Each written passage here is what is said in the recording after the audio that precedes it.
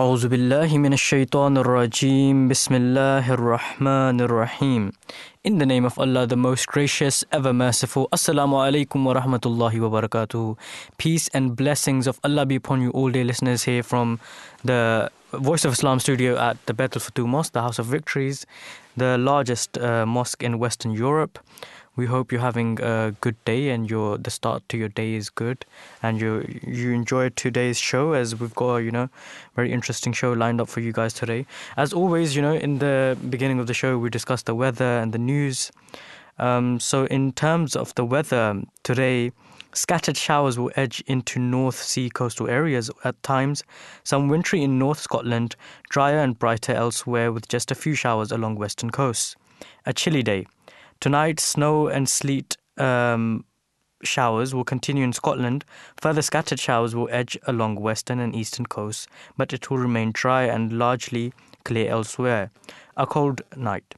Tomorrow, the cold northerly flow continues, bringing further wintry showers even to lower levels in northern Scotland. And in places along western coasts, elsewhere should remain drier and clearer. The outlook for Friday to Sunday is that we'll be seeing winds shifting northwesterly to bring a few wintry showers to northern and western parts of the UK. Drier elsewhere, but the odd showers in place. Sunday will see wintry showers largely confined to far north. The west will see variable cloud and the east will remain largely bright, staying cold throughout the period.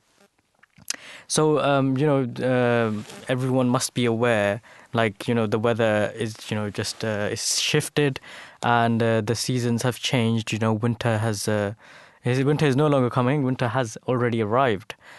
And, the shift in the weather, everyone needs to take precautions because, as we mentioned previously on our shows as well, last week's Wednesday show, today being Wednesday the 7th of December, 2022, the last, this is the last month of this year as well. We have already headed into winter and, the weather has drastically changed and everyone just, needs to wear their scarves, wear their proper, winter padded jackets. And you just need to be ready for, this weather because if you're not careful, then, you will catch a cold, you will catch the flu. And then you're not going to have a good time. You're going to have to take time off work. So you won't have a good experience either. But, there's still many, many things to look forward to.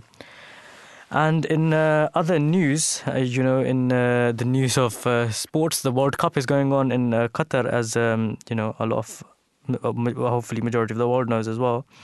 And yesterday, the match between, between Morocco and Spain, it was very, very, very interesting. Morocco played, they played splendidly in defense. Their defense was just on point throughout the entire game. And, props to them. They did really well and they won in the penalties 3-0 against Spain, which was, which is amazing for Morocco because they've never come this far. They've never gotten to the quarterfinal before. And, a lot of people are saying Hakimi, he played really well. He played amazing. But, I think personally, in my opinion, the man of the match was the actual goalkeeper because he played really well. And he saved the penalties. He saved a lot of shots. And the other game that was held was between Portugal and Switzerland. And, the outcome of that was, let's be honest, it was kind of, we basically knew where that was headed. But, 6-1, Portugal winning 6-1, that's still a big thing. That's that's a lot. That's a big goal difference. But, let's see what happens in the quarterfinals now. The big game to look forward to is this Saturday, England versus France. That will be the real big one. Hopefully it's coming home. But, it is looking quite difficult. France is such an amazing team and they have a really good lineup. And so it's going to be quite difficult. It's going to be an uphill battle, but, all we can do is pray at this point. But hopefully it's coming home. In other news, China has rolled out, they've gone back to strict COVID rules, even after protests. Because, they also say they no longer need to show proof of tests for most venues, although PCR test is needed for schools and hospitals. And the main reason being that there's been another big wave across the country, over 30,000 each day. So, the COVID is still around. We keep on telling our listeners as well that, you need to take precautions. Just the little things that just wear a face mask in public, because it's not just for your safety, not for your health, but for the safety and health of others. And that's what, we've concluded to many times, that your rights end when the rights of others start. So you need to really be careful in public, and just generally do a bit of social distancing, use hand gel, every now and then, and just wear a face mask. Wearing a face mask can, lower the risks of spreading the infection by quite a bit. And that's what the advice is, basically, in regards to this. And in terms of the weather in our country, the UK, BBC reports that the people of UK are urged to heat main rooms as cold snap begins. Overnight lows of -10 are predicted in northern Scotland, with snow and ice warnings there in Wales, Northern Ireland and the East Coast. It's not that cold here yet, but even then it's gonna get pretty cold. It's gonna go into the temperature will drop into the negative, and the rise of the rise of living costs. Everyone's got concerns with that, so we're gonna have to do something about that. And a lot of people can't even afford to heat their homes, so the government really needs to look into this and do something about it.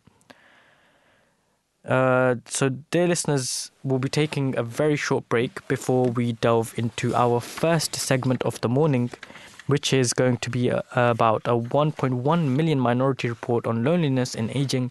Do join me after a very short break. Writings of the Promised Messiah, alayhi salam. In a dream, I saw an angel seated on an elevated platform in the guise of a boy. In his hand he was holding a pure loaf of bread which was very bright. He gave it to me and said, "This is for you and the dervishes who are with you." I saw this dream at a time when I was not at all known, nor had I put forth any claim, nor was there any group of dervishes with me. But now I have a large jamaat of people who have voluntarily chosen to put their faith above the world, and have thus reduced themselves to the position of dervishes. Having migrated from their homes and having separated themselves from their relatives and friends, they have taken up permanent abode near me. I have interpreted the loaf of bread as meaning that God Himself will provide for me and for my followers, and that we will not be rendered anxious on account of lack of provision. This has been the case over a long number of years. A new station, the Voice of Islam, with live discussions, religion and culture. Understand the true teachings of Islam with the Voice of Islam. Bismillahir Rahmanir Rahim. In the name of Allah, the Most Gracious, Ever Merciful. Welcome back to The Breakfast Show, dear listeners. We'll be diving straight into our first segment of the morning, 1.1 million minority report on loneliness and aging. Brunel University London and the University of Surrey are undertaking a novel 1.1 million government-funded study into the social side of aging. People with disabilities and from minority ethnic and LGBTQ+ communities are the focus. Researchers will follow the footsteps of these people as they age with 40 onwards, tracking life events such as getting married, divorced, having children and losing a loved one. The aim of the study is to provide service for people who are aging and make sure that these services are more specifically tailored to people from all sorts of backgrounds and experiences. The study will also be used as a means to better understand the diversity of aging population and be able to provide them with inclusive experience. I'm delighted to say that we do have online with us our first guest of the morning for this section. We will be speaking to Vinal Karaina, who is a research manager at Age UK. Good morning, peace be upon you, and welcome to The Breakfast Show, Vinal. Good morning. I hope I pronounced your name correctly. Apologies if I didn't. Just to begin with, could you please talk about Age UK and what it aims to do? Of course. So Age UK exists to help older people where they need us most. And so what we do is we aim to provide older people support directly, but also campaign for them, ensuring their voices are heard. So we provide support and services through our national level, through our telephone befriending service, our advice line. But we also have a local network of 125 local Age UKs who run a variety of services tailored to the needs of their local community. Yes, thank you very much. And could you also tell us, how does Age UK help to combat loneliness? So Age UK helps to combat loneliness in several ways. Age UK's telephone friendship service helps to tackle loneliness by matching an older person with a volunteer befriender. And that's for a regular weekly 30-minute chat. So they call it every week and have a chat with them. And that's a really important way. It really benefits the volunteers who gives us a lot of positive feedback. And we get a lot of positive feedback from those older people who are supported.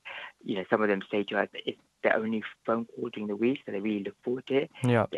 They really enjoy talking to them. But we also have a Age UK advice line, which provides information and advice to older people in their family on a whole host of things, which is really important because we know loneliness can happen for a number of reasons. And so getting more money to people, helping them with poor health can all benefit and help with combating loneliness.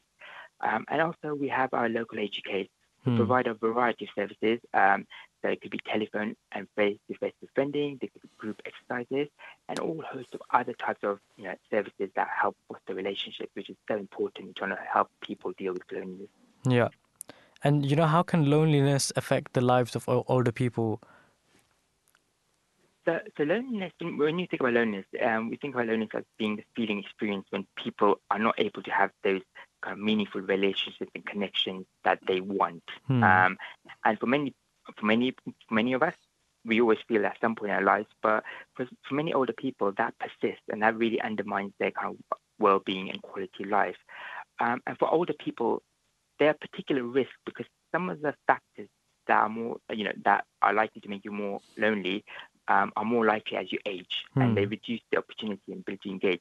So things like, as you get older, you're more likely to face bereavement, you're more likely to live with disability or poor health. That means you can't really get out and about. You may have caring responsibilities. You may not have money that reduces your opportunity to participate, which is very pertinent given the cost of living crisis right now. And all these things can make you feel lonely, which can make you feel empty. It can make you not want to do things. It can make you not want to get up, which then makes it even harder to have those meaningful connections and create a kind of circle, which makes feelings of loneliness even worse. And winter, as we kind of approach winter in particular can be one of the toughest and most challenging time for years for older people. A lot of the services that they rely on get scaled back during the holiday period. It's colder, it's darker, the weather makes it really hard to get out and about. And it can make feel lonelier than usual for lots of older people. And we did some research a couple of years ago, and we talked to Black and South Asian people across England. And what we found is, so this was in December 2000, what we found was over half of those people we talked to, so Black and South Asian people we talked to, felt lonely during the holiday period, and almost half were on their own. They can have a really challenging impact on these older people. Definitely. And what kind of impact can it have on their well-being, would you say? So it can have a significant impact on their kind of health and well-being. We know that if people have feelings of loneliness that persist and stay with them for a very long period of time, that these things are associated with poorer physical health. So some of the things I talked about, people might not be able to get out and about, might be less active, and that deteriorates their health. But it's also associated with impact on the mental health. People may feel more depressed. They may have sleep problems. And we've also seen studies that show lonely older people are about 25% more likely to go on to develop dementia. So it can really have an impact in the immediate term, but also as they get even older. Definitely.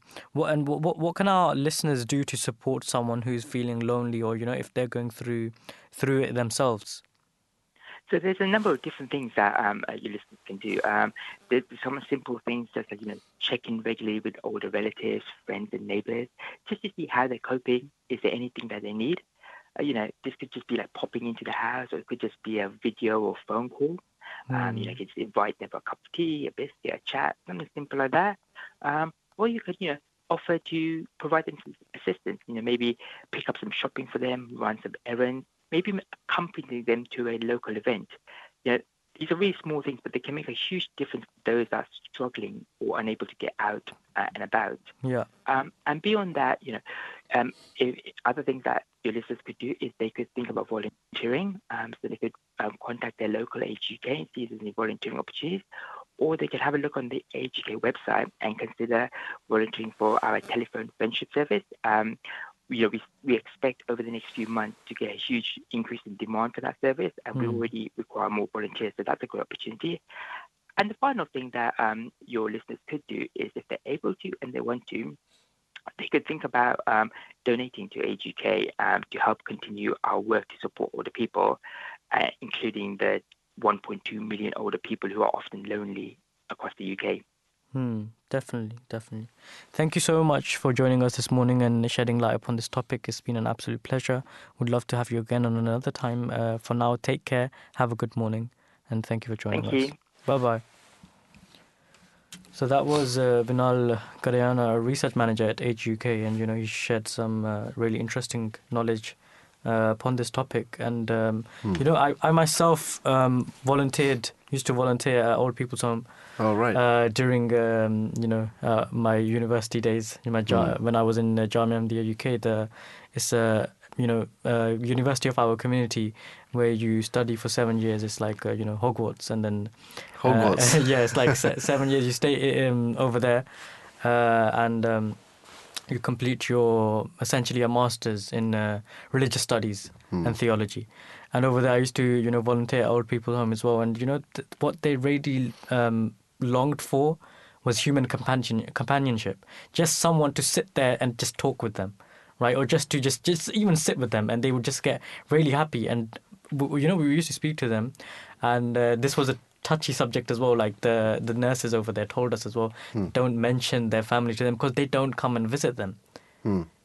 And it's that's so, a bit sad, isn't it? Yeah. It is very sad. And they used to like talk about their grandchildren, and they used to talk so much about their family. But essentially their family put them in the Old People's Home and just left them there. And they'll come visit them like once a month, once every 2 months or something like that. And they longed for this human companionship, especially with one's own family. That's why Islam is such a beautiful religion. It teaches you properly how to the rights of everyone. The rights of your family, what rights you have to your family, and you should always, you should take care of your parents. That's your responsibility. And their own children weren't taking care of their parents, right?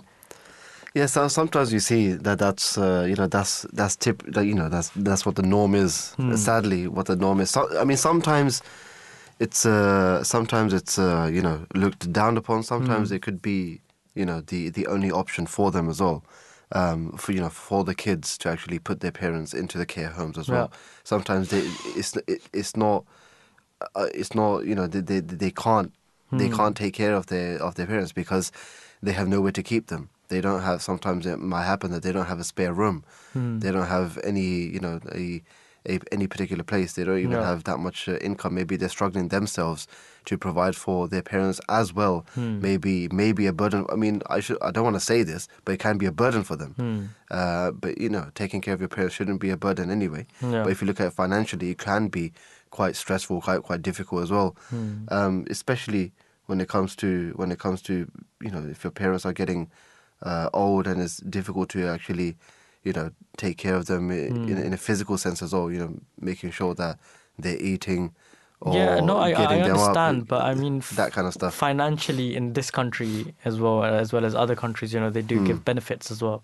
Yeah. So financially, I don't think it's that much of an issue. But it could be that maybe if you have kids and you have your wife, you have your own family as well. Yeah, you have your own family as well. But even then, especially in our South Asian communities, very looked down upon to do this. To do this as well. Yeah, this practice is not It's not the norm for us. It's not in the norm for us. But yeah, people, it is it's difficult. yeah. But sometimes course. you see that, you know, We're not they saying, have we're to. saying like, you know, it's great to have, you know, these service homes and these old people's homes, that they do look after them.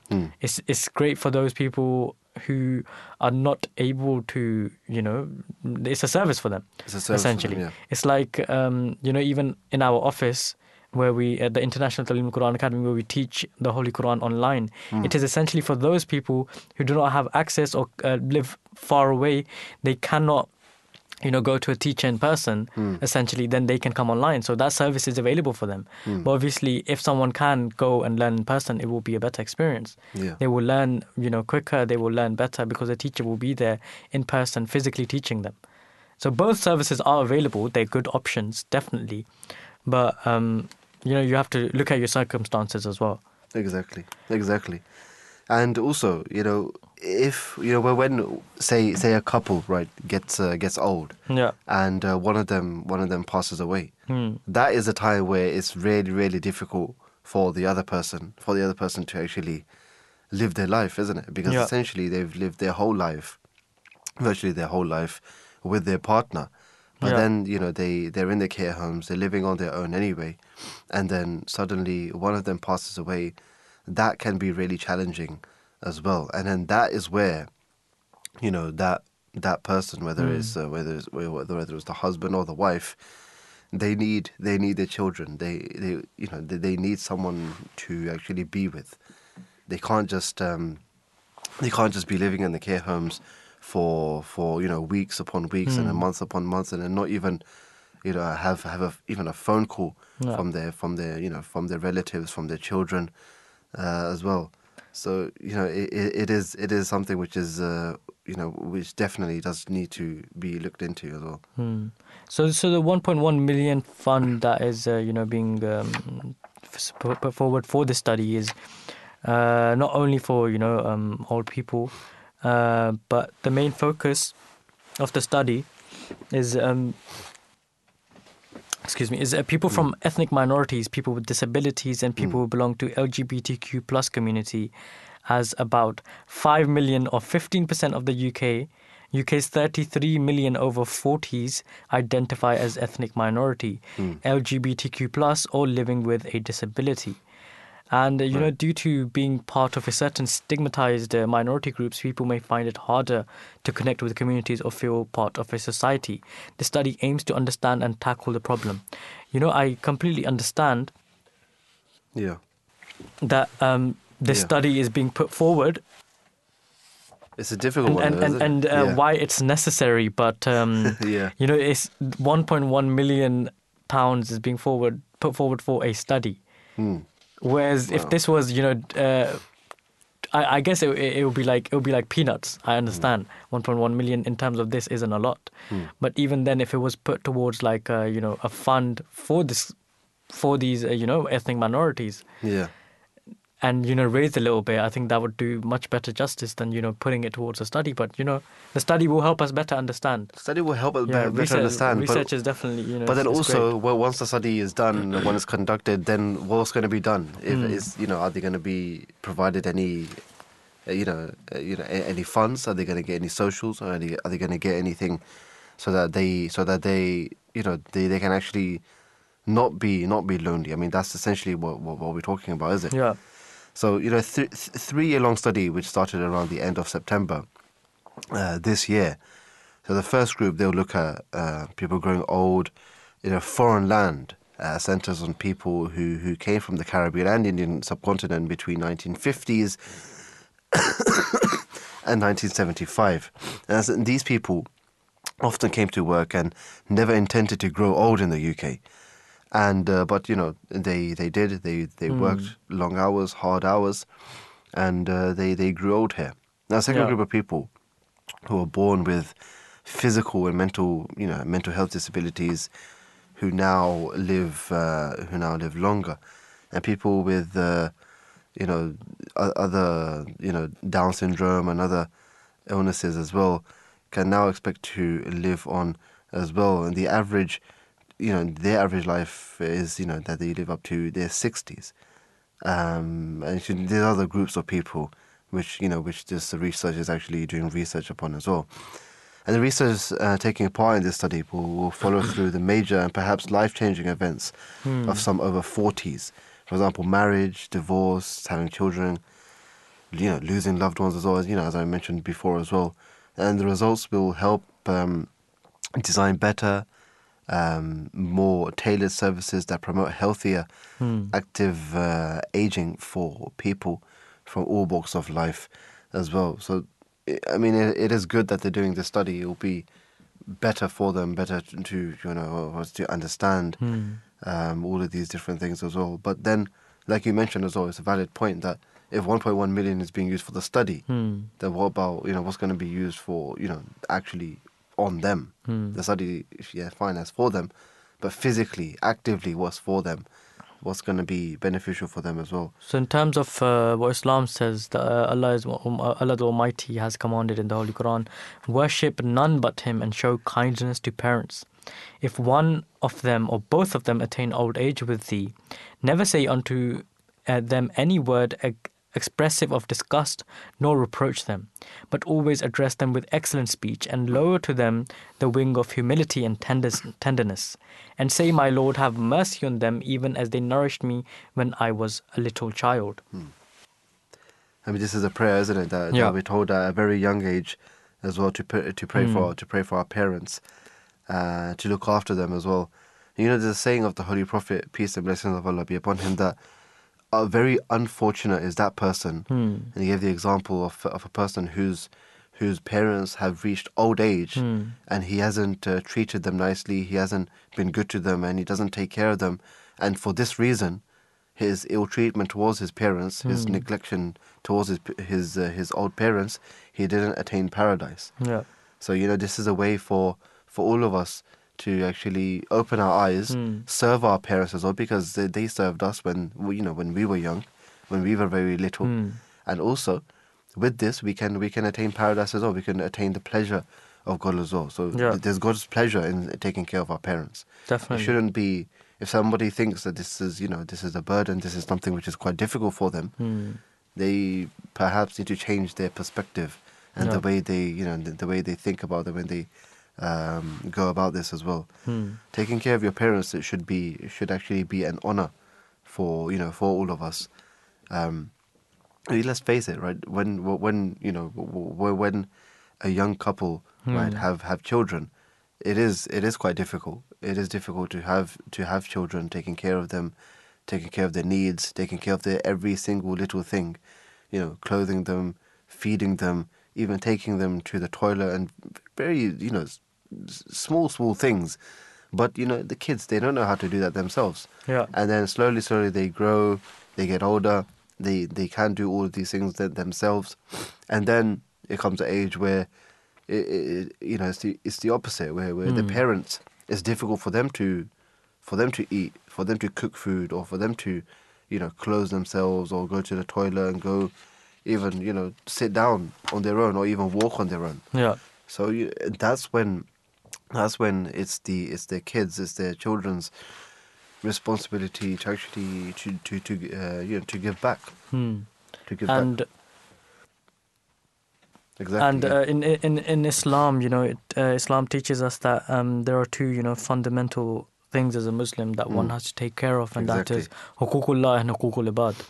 So the rights of Allah the Almighty and the rights of His servants, His people. The latter being, the more important one, that huququl ibad, taking care of His people. So these rights, to look after one's fellow neighbors, one's parents, one's family, one's siblings, one's people around them, their friends. These rights are they've been prescribed by Islam, that they are your rights and they are their rights as well, that you must look after them. That's why Islam is such a comprehensive and a beautiful religion, and it teaches us these these teachings that one should always strive in the way of Allah, and strive in the way of God Almighty, and look after His people as well. Exactly. And the Islamic perspective on treatment towards all mankind. There's a verse of the Holy Quran which comprehensively covers this concept of service to humanity, which is, "You are the best of people ever raised for the good of mankind, because you have been raised to serve others. You enjoin what is good and forbid evil and believe in Allah." So I'm delighted to say that we do have our second guest of the morning for this topic online with us, Robin Hewings from Campaign to End Loneliness. Robin Hewings leads the work of the Campaign to End Loneliness. The campaign works to improve the evidence about loneliness, develop the community of organizations, and make the case for action of the issue. Good morning, peace be upon you, and welcome to The Breakfast Show. Thank you very much for having me on. It's a pleasure to have you on. Yes, to begin with, could you tell us what is the Campaign to End Loneliness and what it aims to do? So it's very much what you said in your introduction, really. So we were founded 10 or 12 years ago because there were lots of organisations who were really interested in this issue, but they didn't have one place to kind of come together. And so that's why they created us to do those three things of building the evidence base about loneliness, helping organisations to work together, and finally talking to all levels of society about why this is a really serious issue and something that we can absolutely do practical things to make progress on. Yeah. And why is loneliness something many of us can relate to? Well, I think that it is a universal human emotion. There are lots of different causes, but that kind of sense that you don't have the connections in life that you need is something which can affect almost everyone. And it is a really, really... And a little bit of loneliness is not the end of the world. But what we really worry about is when loneliness becomes chronic, when it just becomes what someone's life feels like. That is a really deeply affecting emotion, and it has a really big impact on people's lives, and is something which absolutely needs really concerted action to prevent. Definitely. And what age groups would you say are most likely, to be affected by loneliness? So loneliness tends to be higher when we're younger, and then it tends to go lower, and then there's another kind of peak when people are not when people are kind of, as it were, a healthy 65-year-old is very unlikely to be lonely. It's more about when people perhaps get into their 80s or 90s and become particularly frail. They might be unwell. They might be kind of losing their eyesight or their hearing. And the most important thing is if they have been bereaved. That is obviously something which can kind of affect people's loneliness very seriously. Definitely. And what kind of effect does type of environment have on our loneliness? So this is something which we have just done a lot of work on, and there is quite strong evidence now that some places are lonelier than others, and we think that that's because some places it's kind of easier to find social connections. So, for example, and it's kind of people want a bit of both the kind of bumping into someone who you kind of vaguely know, being able to say hello to your neighbours, that kind of just low-level friendliness, but also your environment can help you to build kind of deeper friendships and relationships. But we need a mixture of both. We need to feel that we live in a friendly place, and when we don't feel accepted, and particularly if we feel that we've been discriminated against, then that absolutely makes people feel lonely. Definitely. Thank you so much for joining us this morning, Robin. It's been an absolute pleasure. For now, take care, have a good morning, and bye-bye for now. Thank you very much for having me on. Thank you so much. So that was, Robin Hewings from Campaign to End Loneliness doing great work out there to, tackle this problem. And as he, rightly stated that, young people might, find themselves being more lonely, and then when you, reach at the peak of your age near the end, then you will be more lonely as well. That's where it occurs.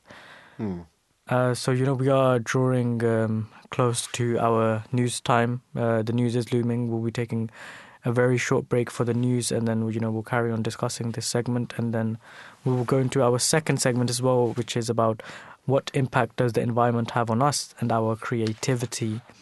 So please don't go anywhere, dear listeners. Do join us after the news. And as always, if you have any questions, any feedback, the number to call us on is 020-8687-7878, or you can tweet us at The Voice of Islam UK. And this is a live show, so you can call in at any time. There's other shows that I hold as well. The Drive Time show, which is held 4 to 6 p.m. That's also a live show, so you can call in at that time as well for any questions. So please don't go anywhere. Do join us after a very short break of the news.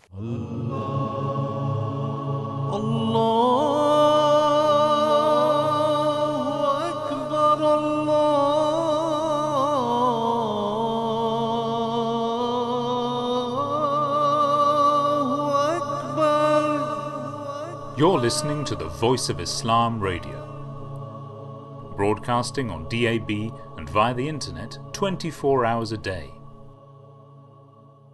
In the name of Allah, the most gracious, ever merciful, welcome back to the Breakfast Show, dear listeners.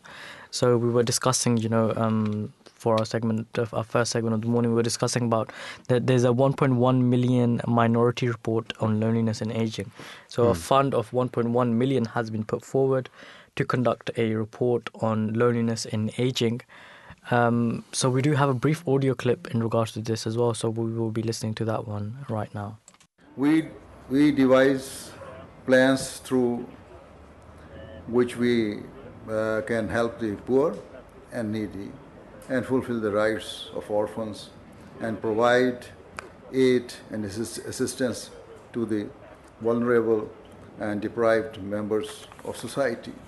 With the grace of Allah, to further such efforts, we have established an international charity, Humanity First. And from a community level, we hold various charity events across the world throughout the year.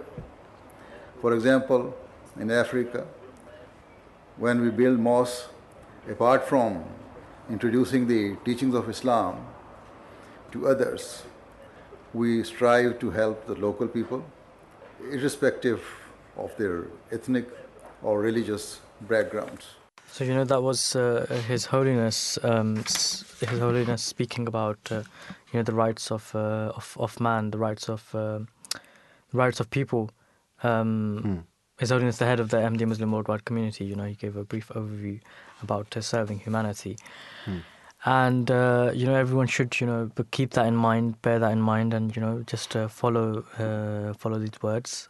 And and in regards to this, the promised Messiah, the founder of the Ahmadiyya Muslim community, has said that the main commandments of the Holy Quran are only two: the first one being the unity of God and love and obedience to the Almighty Creator who possesses the great attributes, and the second one, kindness towards one's brothers and mankind.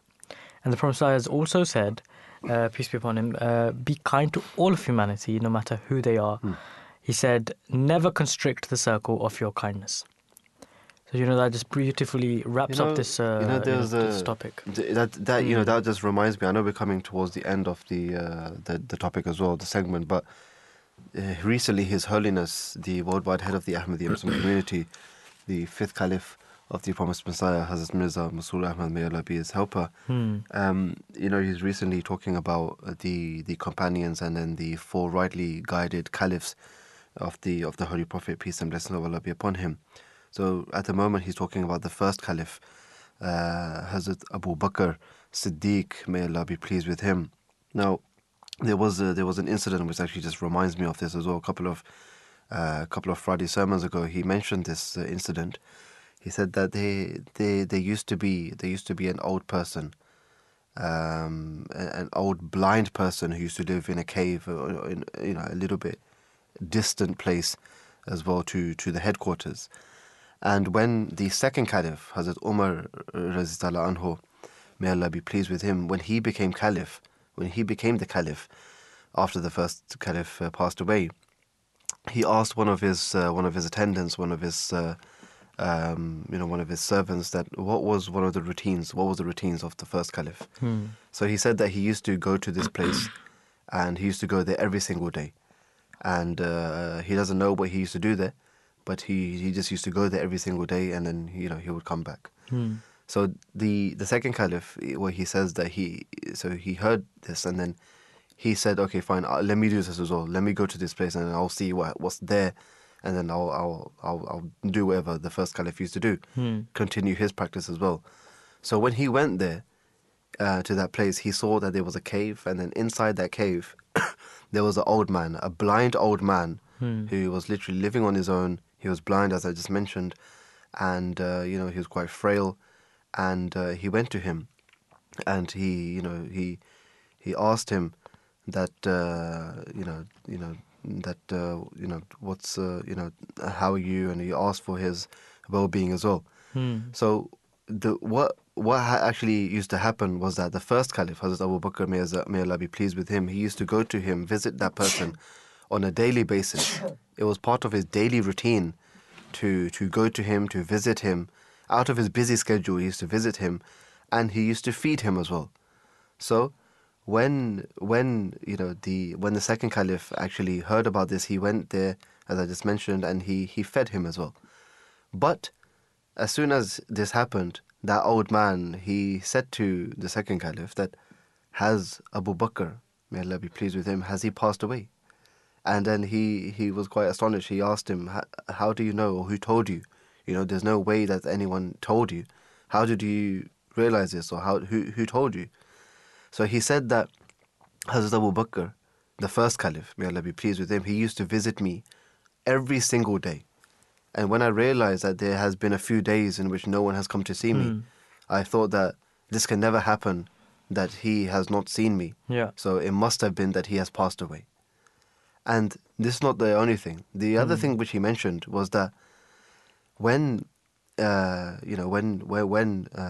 used to feed me, he used to make small morsels for me, and he used to feed me and put the food into my mouth as well, because I don't have any teeth, and he used to make it so small for me, so soft for me, so it would be easy for me to actually swallow the food as well. And so this is how he realized that the first caliph has passed away. Yeah. And this just goes to show that taking care of our elders as well is very, very much important. Imagine how busy the caliphs are. The first caliph, the second caliph, who practice this as well. How busy they were, the daily schedules, how jam-packed they are. But still, they found time to visit this old man who wasn't even living in close proximity. He was quite far away. He was living in a cave. He was blind. It was quite difficult to actually treat him as well. And they used to do this. And this goes to show that if they're treating, I'm not going to say a stranger, but someone who's not even related to them with such kindness and compassion, what about the rights that we have to our parents as well? So this goes to show that this is an eye-opener for all of us. The caliphs used to do this as well. Definitely. It doesn't matter how busy they were. So in our busy lifestyle, we can say that we're so busy, we don't get time to visit our parents. We don't get time to even call our parents. We don't even get time to do this, to do that. And then maybe once a month we go and see them. I think these are like flimsy excuses. Definitely. What we need to do is we need to make time of our schedules to actually visit our parents, to take care of our parents, ask them for their well-being as well. Because we don't know, the difficulties that they are going through. Maybe they're getting so old that they might be even embarrassed to say that come and help us. Yeah. So sometimes we need to look out for them, and we need to be proactive rather than being lazy, rather than saying, I'm busy with my own life. You take care of your own life. I'm going to take care of mine. So I don't think that's the right approach. Definitely. And we need to We need to be, we need to really understand that, for like the last few years, His Holiness, the head of the Ahmadi Muslim community, Hazrat Mirza Masroor Ahmad, may Allah be pleased with him, he's been delivering Friday sermons on the topics of different companions of the Holy Prophet, peace and blessings of Allah be upon him, and their lives and their conduct. And what we really need to realize is that, all of the companions, before, majority of them, right, before Islam came to them, they were converts, right? Yeah. They were living in Zamana Jahiliyyah, meaning, the... Time of ignorance. Yeah, times of ignorance, right? They didn't know, they didn't have any of these practices. Yet they converted to Islam. They were the first believers. And, the way they had to let go of everything, right? Yeah. They had all of these practices in there before them, like drinking, gambling, all of this. All of these things, yeah. Right? And there was no concept of, halal or haram, eating, what is good, what is wrong. There was no concept of any of this. We are very lucky that we are, majority of us are born as Ahmadis or born as Ahmadi Muslims. Right? Exactly. And we count ourselves very lucky that from day one that we are taught that this is what our belief is. This is what the right path is. Whereas they had to strive in the way of Allah, and their example, the example they set for us, is so high that, if we can just follow in their footsteps, we can also attain nearness to Allah the Almighty. Exactly. And that is what, His Holiness is also trying to allude towards as well. And it's very important to, to listen to these Friday sermons and pay attention to them and, listen to the accounts of the companions and try and follow in their footsteps as well. Absolutely. So with that, we can draw a conclusion to this segment as well, and then swiftly move on to the next segment, which is about how and what impact does the environment have on us and our creativity. So since the earliest times, humans have needed to be sensitive to their surroundings to survive, which means that we have an innate awareness of our environment and seek our environment with certain qualities. Now, our brains can be made more receptive to creativity by manipulating our environment. Different environments, such as natural, living in a natural environment, or urban, sort of a city environment, or international. So all of these things can influence our creativity in different ways as well. Even sometimes when it comes to the seasons as well. Seasons, one of our guests spoke about this as well, that during the winter, people can get even more lonely as well, especially old age people. Seasonal affective disorder sad. As well. Sad, literally. It's literally sad. It's very sad. It's very sad. How that can affect people's moods. How that can affect people's liveliness, or how people they may get more depressed in that time as well when it comes to winter times. Now, there was an article where a person's creativity and their environment can actually be linked, and certain environments can lead to a greater yield of productivity. Certain places allow for more creativity, and these include natural places, urban places, and novel places as well. So natural places, Wallace J.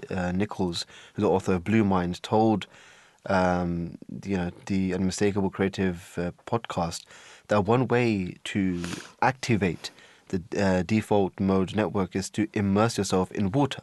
And this limits our sensory input visually, auditorily, and somatically as well, and opens us up to a whole toolbox of cognitive, emotional, psychological, and social skills that are not always available to us as well. So that's for natural places. The urban places, it was researchers from MIT, led by Wei Pan, found that cities with high social tie density tended to have high levels of productivity and creativity as well. And as measured by the GDP and the number of patent awards also. They also, as Pan told Bloomberg, living in a big city increases the number of people in your larger network as well. Obviously, you interact with different people, more diverse people as well. And they said that these are the people who bring different ideas, bring different opportunities, and meeting with other great people that may help you as well. So also novel places. Some people focus more on the novelty of an experience more than the actual place itself. So it's worth trying places that allow you to feel comfortable and perhaps entertained also. So, it is true that different environments can have a different effect on your creativity. Effect on your creativity, Definitely. your mindset as well. All of these things are interlinked. And human beings, they've always been... human beings have always been sensitive to their environments. Due to this, they look out for certain characteristics which may create for them a positive or negative image of the surrounding environment. And one of the first characteristics people will look for in an environment will be a sense of safety and security. This is usually followed by physical comfort, the need for an optimum temperature, etc. Another major characteristic that humans will look out for in an environment is psychological comfort. For example, the familiarity of a place, and also a place which offers stimulus to a sensible and manageable degree. These facts, they're known by providers in retail and healthcare. Therefore, they work towards making environments pleasing, welcoming, and comforting for their customers and patients. There are 3 attributes of an environment that are crucially important in both retail and healthcare environments, and these are, comfort, safety, and entertainment. Providing these attributes by tailoring environments to them not only attracts more people, but allows them to become familiar and more fond of such places. This can boost, businesses, etc. When you go into like shops, you go into like JD, or you go into Foot Locker, these type of shops, or Primark, they're playing different type of music. Yeah. Or you go into different shopping centers, different malls. Yeah. It's like a different vibe, right? Different vibe, different mood. Different mood, and that's how they essentially suck you in, right? Yeah. And then you'll go into the shop, and there's like different lightings going on, and it affects your, sometimes it's true, because sometimes when you go into a retail shop, a clothes shop, and because the lighting is dim and it's got different lighting to your natural lighting, or you're at home or whatever.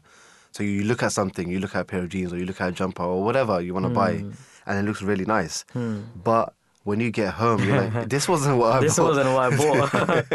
Because of the lighting, isn't it? Yeah, definitely. Especially when it comes to the lightings, the mirrors. The music. It's so true. It's so true as well. Also, when it comes to different restaurants, some restaurants have a different vibe. Nando's, they have their own vibe. Yeah. They will play their sort of type of music.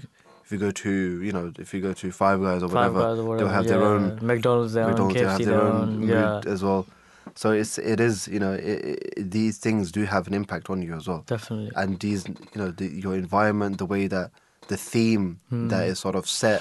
And, things that you can smell, the things that you can actually hear. Sometimes, if you're hearing music or instrumental music or whatever it may be, that can have an impact on you as well. So, some people, they have to have white noise to sleep, especially kids, and sometimes it's just you don't need the fan to be on. It's just the noise that it makes. It helps you definitely soothe, and it helps you sleep as well. So that white noise is also sometimes quite essential for people to actually sleep. And people with insomnia, they also say that. I mean, obviously not everyone, but most of them say, or a lot of them do say that with white noise they can get a proper night's sleep as well. Definitely. So these things do have an impact on all of us. And speaking about this, and the environment affecting your creativity. So in terms of this, how in the World Cup they've banned beer and alcohol at the stadiums, right? And it's not like you can't go out and go to other places and have a drink. You can after the game, but it's just that we spoke about this earlier as well. That people are still a lot of people are giving their interviews and they're still saying that we're enjoying ourselves. It's just that you're not allowed alcohol, and you don't need alcohol to have a good time. A lot of people have said this as well. And, if you can't survive with the alcohol for a few hours, if you can't have a beer, nothing's going to happen. Nothing's going to happen. Nothing's going to happen. Literally, You just want to lose your senses a little bit and enjoy, just have your senses there, and you enjoy it even more. Yeah, but there's so many news papers and news outlets as well that are saying, and reports, that the women, they feel more comfortable because they're not getting harassed. Yeah. And they're feeling more safe, and that is true as well. I mean, when there's so many hooligans, like catcalling, there's nothing like that going on. Yeah, it's interesting that in 1985, UK or Britain banned selling alcohol in stadiums, just to prevent hooliganism. So they know, even the West, they know that when people drink, they turn into hooligans. So how hypocritical of them to actually say this. Definitely. And dear listeners, we'll be taking a very short break before we come back, and then we will be discussing the Islamic perspective of this. So please don't go anywhere, and do join us after the very short break. Simplified answers to frequently asked questions. What is Dajjal? Prophecies about the appearance of the Dajjal in the latter days are mentioned in many Islamic traditions. Before Islam, some of the other prophets also mentioned Dajjal in their prophecies, and he is therefore known to the followers of these prophets too, but with different names. For example, in Christianity, he is known as the Antichrist, and some descriptions about him are mentioned in the Bible. In all these prophecies, Dajjal is always described as a very evil and deceitful being, whose main purpose is to spread darkness in the world, to prevent mankind from establishing a spiritual relationship with the Creator of the universe. From the Holy Quran, and through the sayings of the Holy Prophet of Islam ﷺ, Muslims have learnt a lot about the Dajjal. This includes his description, the ways by which one can recognize him, and the methods of protecting oneself from Dajjal's deceit and mischief. Muslims are also informed about the means by which this Dajjal was to be defeated, where it was clearly indicated that Dajjal will be destroyed at the hands of the promised Messiah of the latter days. However, like all other prophecies, this information must be taken metaphorically and should not be expected to be fulfilled literally. Some people think that Dajjal is an individual person or a physical being, but it is understood from the sayings of the Holy Prophet ﷺ that Dajjal is not a person, but rather an assembly that will be the cause of creating corruption in the world. The Arabic word Dajjal is derived from the root Dal Jim Lam, which means to cover or to conceal. From this, it is understood that Dajjal is the one who falsely appears to be truthful and honest, while hiding the true disposition of wickedness and mischief. The word Dajjal implies two connotations. First, it signifies a group which supports falsehood and works with cunning and deceit. Second, it is a name that indicates Satan, who is the father of all falsehood and corruption. As Dajjal spreads evil and causes spiritual destruction in the world, he will obviously attack Islam and attempt to ruin its true teachings. But since the Islamic teachings are perfect and final teachings from God, so it was God's promise that he will always protect these teachings. Hence, as prophesied by the Holy Prophet ﷺ, God sent the promised Messiah ﷺ of the latter days to destroy Dajjal and demolish all Dajjal constructions.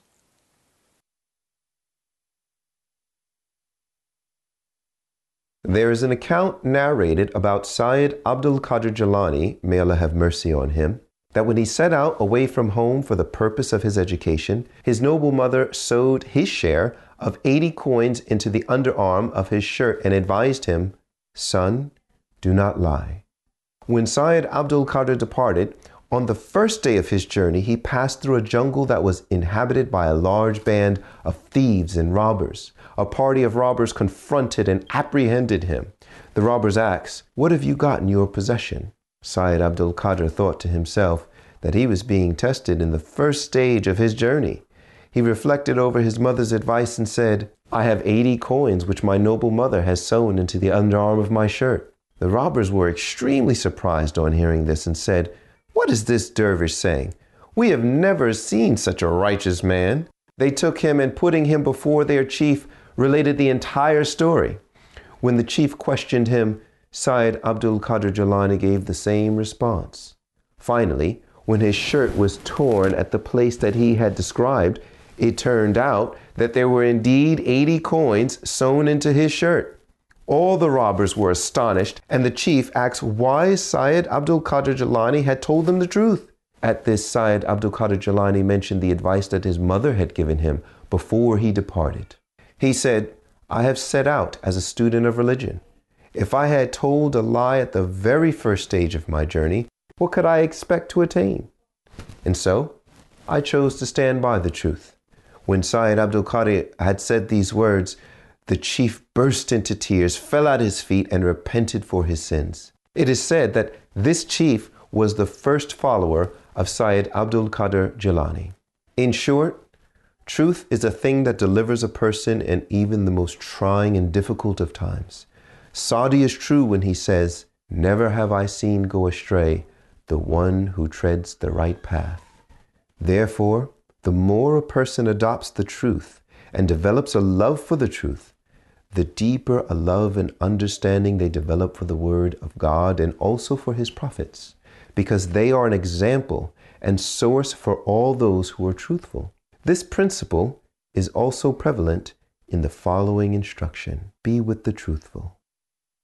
We find anxiety and turmoil continue to spread and increase in the world. We find so much strife, restlessness and disorder. We find countries engaged in wars. Terrorist groups, political parties, major powers of the world, all consumed by their efforts to maintain or acquire supremacy and leaving no stone unturned in their efforts towards pursuing their objectives. With all these hostilities engulfing the entire world, we also find a grand solution. We find a serene voice, a voice of reasoning and logic, travelling across the world, forewarning that if these actions continue, then most surely the entire planet will succumb to a detrimental end. With the rapid decline of international relationship, the chances of the entire globe once again engaged in war is increasing daily. This time, wars will be fought with such weaponry that will leave widespread devastating effects. If a person is shot by a bullet, then it is sometimes possible for him to survive through medical treatment. But if a nuclear war breaks out, then those who are in the firing line will have no such luck. The weapons available today are so destructive that they could lead to generation after generation of children being born with severe genetic or physical defects. Thus, if the major powers do not act with justice and do not eliminate the frustrations of smaller nations and do not adopt great and wise policies, then the situation will spiral out of all control, and the destruction that will follow is beyond our comprehension and imagination. Even the majority of the world who does desire peace will also become engulfed by this devastation. This is the dreadful reality.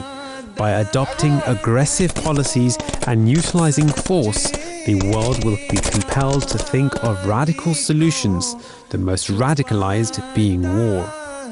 Recently, a very senior Russian military commander issued a serious warning about the potential risk of a nuclear war. It was his view that such a war would not be fought in Asia or elsewhere, but would be fought on Europe's border, and that the threat might originate and ignite from Eastern European countries. Though some people will say that this was simply his personal opinion, I myself do not believe his views to be improbable. But in addition, I also believe that if such a war breaks out, then it is highly likely that Asian countries will also become involved. Have these words of the Khalifa not been proven to be true to the letter? The crisis between Russia and Ukraine have brought back memories of the Cold War. With nearly 100 member states of the United Nations failing to recognize the control of Crimea by the Russian Federation, is that not a repeat of the past? When the Arab Spring first came to pass, many people in the world considered it to be a great means for the Arab world to come out of the Dark Ages and embrace modern times. The reality was quite the contrary. Is the world going towards this devastation? Hundreds of thousands of innocent lives have been lost, especially in the Middle East. How many more will it take for mankind to take note of the Khalifa's message? There's an urgent need to end all kinds of hatred and to lay the foundations of peace. This can only be done by respecting all kinds of sentiments of each other. If this is not done properly, honestly, and with virtue, it will escalate into uncontrollable circumstances. So what is our responsibility? Most surely to listen to and spread the words of the Khalifa and put them into practice. Save the world from the pit of doom that it is so closely standing upon. Bismillahir Rahmanir Rahim. In the name of Allah, the most gracious, ever merciful. Welcome back to the Breakfast Show, dear listeners. So we were discussing what impact does the environment have on us and our creativity. And in regards to this, we do have another brief audio clip that would like to play for you. So let's listen to that one briefly. Now, Hazrat Muslim Maud Radhiyallahu anhu has spoken in depth about the upbringing of children. Could you shine some light on this, please? Yes. Hazrat Muslim Maud was granted special knowledge from God Almighty and how to live a life according to the will of Allah Almighty. And as we said earlier, that the childhood plays it is a formative period where you actually prepare for the future, where you are supposed to become a servant of Allah Almighty. So that period should not be neglected in any way. So the Hazrat Muslim Maud gave an in detail explanation of how one as a parent can fulfill these basic needs of one's child. For instance, he said that children are given the faculty of imitation. They imitate what they see in their elders. And I think all of us who are parents know this, that our children, they love to do whatever we do. Sometimes they take your shoes and wear them and go about. So whatever you do in front of the children, the mind of the child is actually recording it. And so in that sense, the example of the parent should be good from the very first day. So Hazrat Muslim was stressed upon this factor. And then he also said that as you're bringing up your child, you should learn it to do things at fixed hours. For instance, regarding the intake of food, if it is taught to do this on fixed hours, it will help the child for developing self-control. Even if the child asks for things they like, candy or chocolate, you should give it at specific times so that they learn that we cannot get everything at our own will. Rather, there are fixed times for everything. And also, as a Muslim would explain, that we should teach our children to perform simple tasks, removing things, putting things in a certain place, etc., as that would develop their self-confidence, and they would be able to perform tasks, greater tasks in the future. Also, the inquisitive mind of the child likes to hear stories, and these stories, if parents used to tell their children stories, should have high moral values which are inculcated through these stories. For instance, stories of bravery, as to create this habit or this quality within their children. So parents can do a lot to affect children positively in this formative period. And I think it is very important in our day and age, where we spend less and less time. Some children are left at nurseries for great period of the day, but still the amount of time we have with our children during the day, it should be spent productively. So that was just a brief audio clip of going over the teachings of Hazrat Muslim Maud, may Allah be pleased with them, the promised reformer. the second caliph of the Ahmadiyya Muslim community on how to treat our children and how their time should be spent, because as we're talking about how different environments can affect our creativity. So in regards to this, His Holiness, the current head of the Ahmadiyya Muslim Worldwide Community, Hazrat Mirza Masroor Ahmad Mehla, his helper, stated in a Friday sermon, "It should be remembered that flaws and shortcomings develop due to the influence of the environment. Just as seed cannot germinate without soil, and even if it did, would wither away very soon, shortcomings and virtues which are born of flaws and good qualities are influenced by environment, making environmental factors a necessary element. Our environment definitely affects us. Parents may impart their own values to their children, but environment also affects, and children spend a large part of their day at school and at home too. Friends can be made through other means who can have a negative impact on children and adults alike. And environments are also of two types. One kind only affects individuals and does not influence everyone in a community. For example, lands in a specific area are specifically good for growing certain crops. Like there are areas in Pakistan where fragrant basmati rice is grown and which cannot be replicated elsewhere. Virtue or evil also develop due to specific situations or on communal level and result in rise or fall of nations. Individuals can improve and progress through effort, but an individual's effort cannot impact communal good or evil. An individual is only an element of a community, and a communal shortcoming cannot be rectified by reformation of just one element. So you have to, look at all the different environmental factors, what is going on, around the surroundings, and it's very important. Environment has a very big and major effect on not just on our creativity, but it can have a big effect on the upbringing of a child as well, on generally just everything. And with this quote of of His Holiness as well, it's important that nations also have good relations with one another as well. Definitely. If one nation can grow one thing, such as the example which His Holiness gave, that in Pakistan, in areas in Pakistan, they can grow fragrant basmati rice. Yeah. And it's difficult. You can't grow that anywhere else. It's difficult to grow that anywhere else. It won't be the same. So obviously they have to export that to other countries, other nations as well. So it's important that whatever goods one country has, such as there's African countries, Southern American countries which grow coffee beans. So if they are exporting their goods as well, it should be done fairly. It should be done justly. Fair trade is very, very, very much important, but also workers' rights is also important as well. But also nations need to have good understanding, a mutual understanding with one another as well. Not just that the bigger nations, the more the powerful nations taking control of the developing countries and taking advantage of their good deeds as well. Definitely. Of their labor and not paying them enough. So all these things need to be definitely looked into. But also what we mentioned, that everything has its own the environment does have an effect on vegetation as also.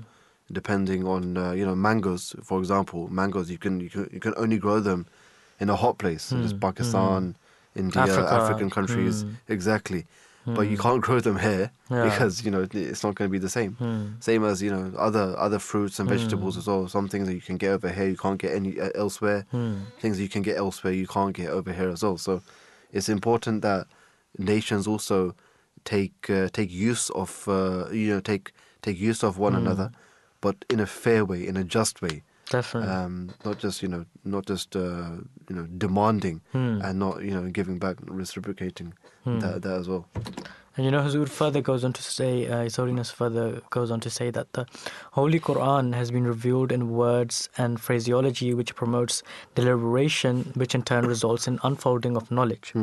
If this was not so, the Holy Quran would have been clear to understand for all without any reflection. Right. The divine will behind this was not to let the human mind become redundant and stunned. Exactly. So, you need to ponder on the words of the Holy Quran properly to truly understand its meaning. And, there's as time goes on, there's different, tafasir, different, commentaries that are still being done. So, dear listeners, we hope you've been enjoying today's show so far. And we have come to a conclusion of today's show. And, we'd just like to thank the producers and, the technical department and the researchers. And, just for now, have a good morning and take care.